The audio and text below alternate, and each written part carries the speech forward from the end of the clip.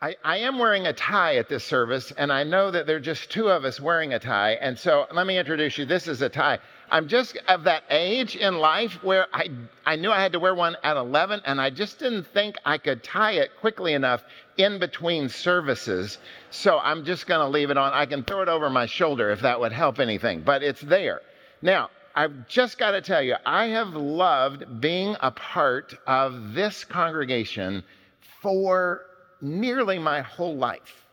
My dad and Bill Elliott were pastor friends, and actually the day before I was born, my dad was with Bill Elliott at Austin College at a board meeting doing various things, and he almost missed my birth, I'm told. I don't remember it, but I'm told.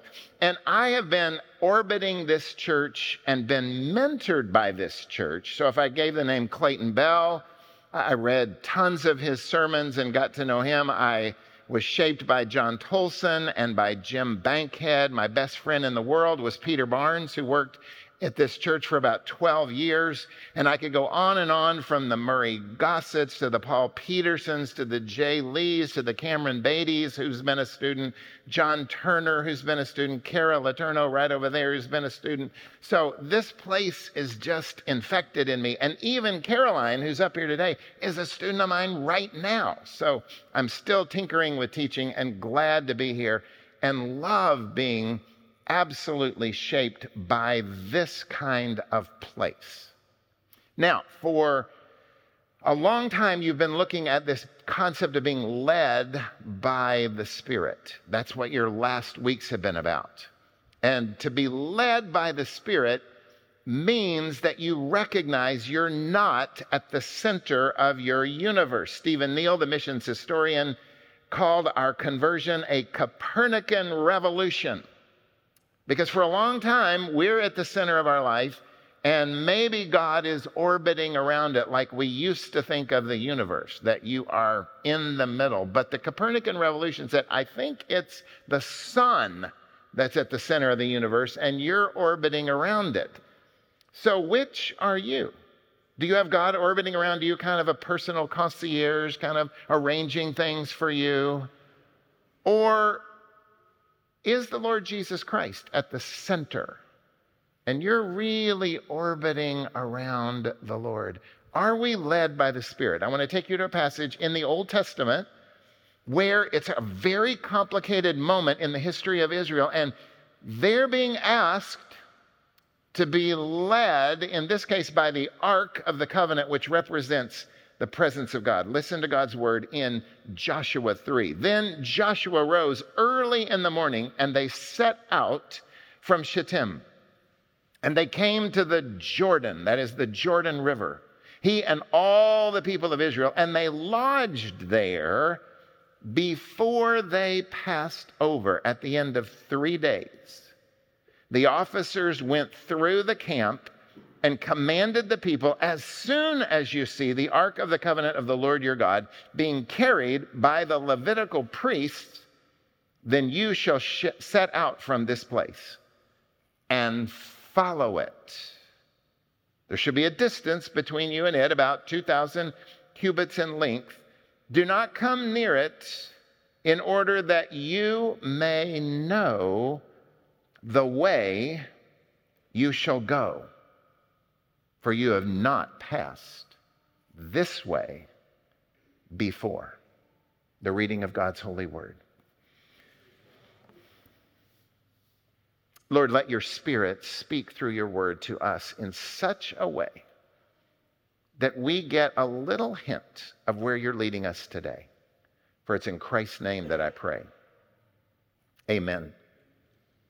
It was June the 6th, 1946. It was 2 years to the day from the landing at Normandy, but we didn't know exactly what that was. And there was a parade in Prospect Park in Brooklyn, New York. The parade had in it 90,000 school children. It was a Thursday. And New York schools are not out by June the 6th. And so all of these children on a Thursday were given the day off of school to go to a parade at Prospect Park. On the reviewing stand was the governor of New York, the mayor of Brooklyn, and one of the 9 United States Supreme Court justices. Sometimes I call them the Nazgul, one of the 9, So here they are, 90,000 children at a parade. The little girls are wearing starch pinafores, and the little boys have on bow ties and those uncomfortable shoes we used to call Sunday shoes. The occasion was simply the 117th annual Sunday school parade. Now think about that in contrast to today. Would school children be let out of school for a Sunday school parade? Would 90,000 be there? Would 9,000 be there? Would 9 be there? A Sunday school parade on a Thursday where they're all present, and a United States Supreme Court justice is watching this. The phrase at the conclusion of the reading today was, "You're gonna need to follow because you've never been this way before." Those of us who are my age and older, and there are just 2 of us in the room, we can remember a day when there was prayer and Bible reading in the public school in the morning over a little intercom. We can remember a day in Camden, Arkansas, where I grew up along with Aaron Williams, when there were no school events on a Wednesday night, because Wednesday night was church night. Nothing happened on a Wednesday night. Certainly nothing happened on a Sunday morning. It wasn't until the 80s when Texas repealed the blue laws and allowed malls to be open on Sundays, Sunday mornings. Back in those days, every restaurant was Chick-fil-A and not open on Sunday. In my little town, you had to go to the hotel to get lunch on a Sunday because that was the only restaurant open. Do you realize we have never been this way before? The world is now post-Christian. It is post-Christendom. Our country is different. Now, maybe it's a little slow in Highland Park in Dallas to come to grips with this, but living 10 years in Boston and now in the Pacific Northwest, it's very evident in those places. We've never been this way before. And churches are struggling to get a grip on how to respond. Because with all of the activities on a Sunday morning, it's pretty easy not to show up. And to have gone through something like COVID, which pulled everybody out of their pew and onto their computer, do you know a whole lot of people have not come back? Turn to your neighbor and say, "I'm glad you're back." Would you say that right now? Just, "I'm glad you're back." So I want you to walk through this passage with me and notice several things. First, I want you to notice that in front of the people of God is a major impediment. It's called the Jordan River. Now, the Jordan River, some of you have been to Israel. Let me see all the hands who have been to Israel. Yeah, you've been to, the Jordan River is not that much now, right? You can kind of wade in it up to your knees. Presbyterians can practice what we don't really practice, and that is rebaptizing you in the river, because everybody likes to do that when they go to the Jordan. And it's no big deal. But see, in 1964, a dam was built across that river that tamed it. Prior to that time, at flood stage, this was quite a river. I don't think I've got an analogy for it in Texas. The Red River just doesn't quite do it. I mean, it was big. It was powerful. And at times at flood stage, it would be a mile across. So they've been wandering 40 years in the wilderness. We're finally here. Oh boy. And they get there and they go, "Whoa, look at that. How are we going to get across?" There were no bridges. There were no regular boat traffic going across. This was a bummer. And for some reason, God left them at the edge of the river for 3 days before speaking. Do you remember anything else that was kind of a very grim 3 days, not knowing how this story was going to turn out? 3 days. And an impediment right there for 3 long days. Because they had to kind of look at it and go, well, we're here, but are we going to have to wait till the middle of summer when this thing dries up a little bit? You've had impediments in your life, haven't you? Things that just caused you to stop. Maybe it was marital problems. Something got in between you that was big, like a flooded river. And you just didn't know quite how to get around it. Maybe it's been a parenting issue where one of the children sort of went off in the wrong direction and you just didn't know what to do with this impediment. Maybe it was a friendship. Maybe it was a business relationship that it just got stuck. And you didn't know where this was going to go. I got stuck. Back in January of 1983, I was in my last semester of seminary. And my wife, Sarah, who's here this morning, actually got very sick, had to go to the hospital in the middle of the night. We had a little 7-month-old baby. Complicated moment. Turned out she was internally bleeding in a rather dramatic fashion and had to go into surgery in the middle of the night. She was a nurse working in a hospital in Richmond, Virginia, and she was the breadwinner of the family while I was kind of the idle student preaching in little bitty churches for about $50 a Sunday. And suddenly the doctor said, you're not going to be able to work for about 8 weeks. Well, we were just 12 weeks from graduation. And I thought, wait a minute, if you can't work, what's this going to be? And I couldn't figure it out. I'd had some doubts about whether I was supposed to be a pastor. And this sort of confirmed those. I said, I guess I'm not. So this happened on a Sunday night. On Monday and on Tuesday, I didn't know what we were going to do. I added up all the numbers, and with rent and car payment and all those things, it looked to me like it was going to cost us $2,322 that we didn't have. $2,322. I worked it down to practically the penny. And it doesn't sound like a lot of money today. It was a lot of money in 1983, I can tell you that. And for somebody who didn't have any resources to call upon, it was an enormous amount of money. And so I thought, okay, I got to quit, go back to work. This deal is over. And I'll finish the story a little later. But do you see what it's like when you've got an impediment and you don't know what's in front of you? Do you know there are a lot of churches right now that don't know what to do next because we've got a whole doctrine of the church that's kind of up for grabs and people are going, what in the world are we doing? We've got a whole lot of people that have been thrown ethical issues at us we don't exactly have answers for in clear manners for them. And we've got 2 generations, the millennials and Gen Z, that by and large seem to think, I don't need that anymore. We still haven't recovered quite from COVID. This is complicated. There's an impediment. But secondly, I want you to notice in this text, there's a hope.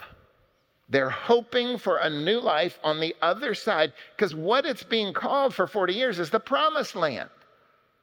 And the promised land was not so much just geography, it was a chance to be a kind of people who would be a light to the nations. They would live in a way that showed they were being redeemed from the effects of the fall, and they were going to live in a whole new way. And on the other side of that river, people were going to come and say, how did you do this? Where did it come from? What do we need to know to do the kinds of things you're doing? There was a tremendous sense of hope. And when you face an impediment and you're living with a kind of hope of what could be, I mean, there's just all kinds of possibilities. I've had 16 students where I've taught at Gordon Conwell Seminary from communist China. 15 of them have been arrested, thrown in jail for their faith. I would be mortified. They said, not that big a deal where we live. It's just what happens when you follow Jesus and you're not at the center of your universe. But the church in 1949, when the communists came and the missionaries left, it looked like the worst impediment, way bigger than the Jordan River. But you know, the church just pivoted and they went underground by and large. And now the church in China is got a vibrancy and a strength most of us here don't really quite get. Or if you took what I think is, and Andrew can answer this better than I think the fastest growing church in the world today is in Iran. They have no advantages. They can't really meet like we're meeting in a room like this. But the church is just exploding there because they've got a hope about what God wants to do in their midst. And so you begin to go, wow, how do we get there? How do we flourish in Dallas, Texas for the next 20 years? The text is going to tell you, follow the ark. Follow the ark. So tell your next door person in your pew, follow the ark. They need to hear it from another voice. Follow the ark. Now, just to be clear, you can see the picture. This is not Noah's ark. So let's not get confused about biblical stories. This is the Raiders of the Lost Ark of Harrison Ford. And so this was a box, by and large, that contained several important things: the Ten Commandments, a jar of manna. The presence of the Lord was seen to reside on that. And so anytime they were following the ark, it felt like they were following the Lord. For Christians today, that's follow the Holy Spirit. Follow where the Spirit is leading. And that means you've got to first listen to what the Spirit might be saying. That's the Spirit speaks through the Word, speaks through other believers, speaks through circumstances. So to follow, you've got to listen. And some of us need some real help in learning how to be still long enough to listen and to get out of the orbit of Lord of our own life and into a different orbit. But sure enough, these folks were called to listen and just follow that ark. Wherever that ark goes, that's where we want you to go. And so sure enough, with the waters still raging, they walked that ark right into the middle of the river. And the miracle that we read in the next chapter, and I can't explain how it happened, the waters backed up. And they were able to walk through on dry land. It probably reminded some of them of stories their parents and grandparents had told about the parting of the Red Sea.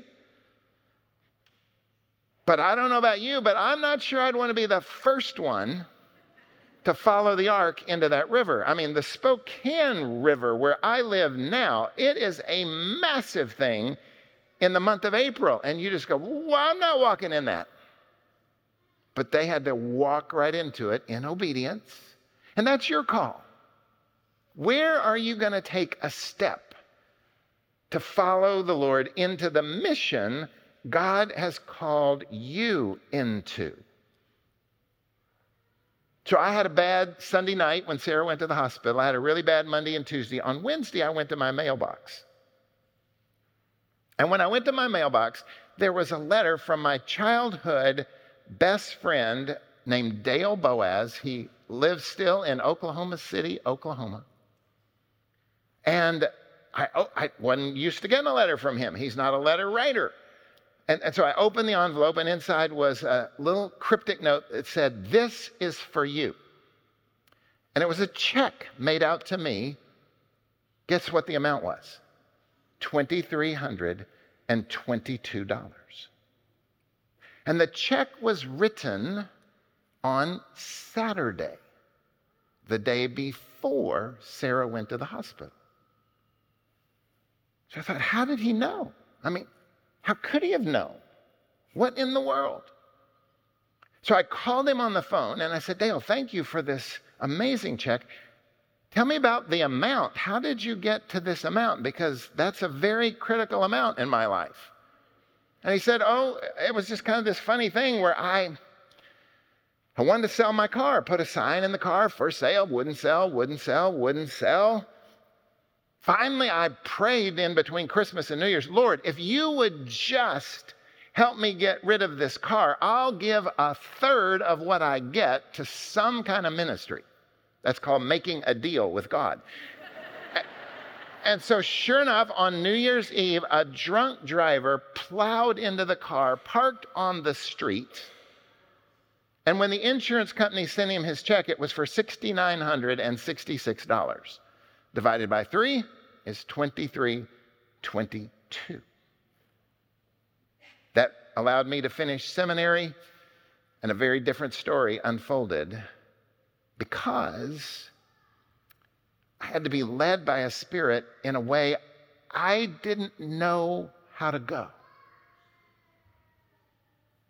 But that's because, as the final point of this text says, I'm going to take you away you've never been before. I'm going to take you on a journey where you've never been before.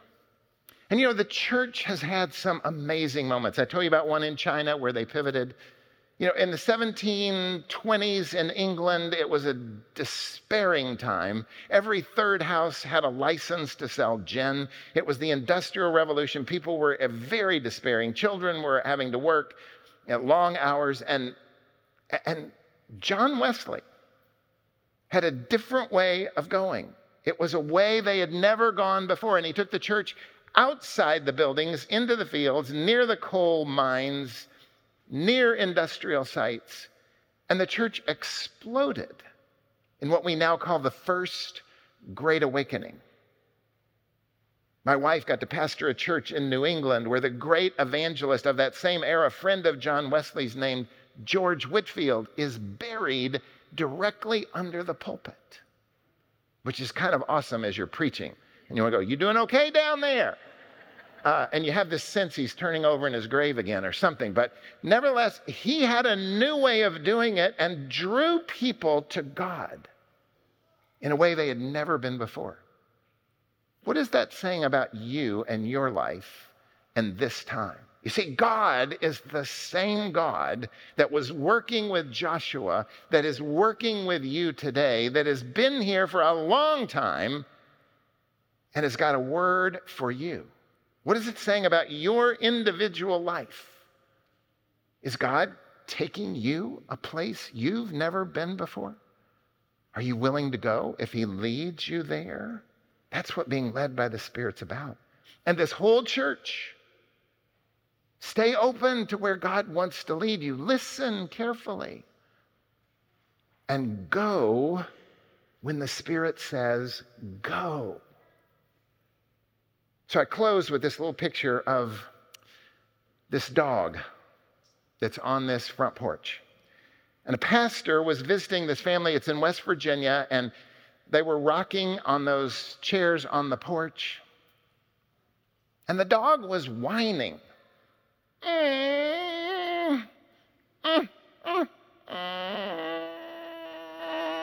And it was kind of hard to have a serious pastoral conversation with this whining, but the pastor kept trying, but and it just wouldn't stop. And finally the pastor said, excuse me, what is wrong with your dog? The man said, oh, not that much. He's just lying on a nail. And it hurts him enough to whine, but not enough to move. So my prayer for you in this room and you in Elliott Hall is that maybe God will move you by his Spirit. And when he says go, you'll go. And when he says go reach your neighbor, you'll go reach that neighbor. Go talk to them. And when it's time to take a step, you'll take that step. You can always say no. But you see, it's the same God who was at work there that's at work right now with you. Are you ready to respond? Let's pray. Lord, do your work in us by your Holy Spirit so that we recognize that you're still speaking and the same God today. Amen.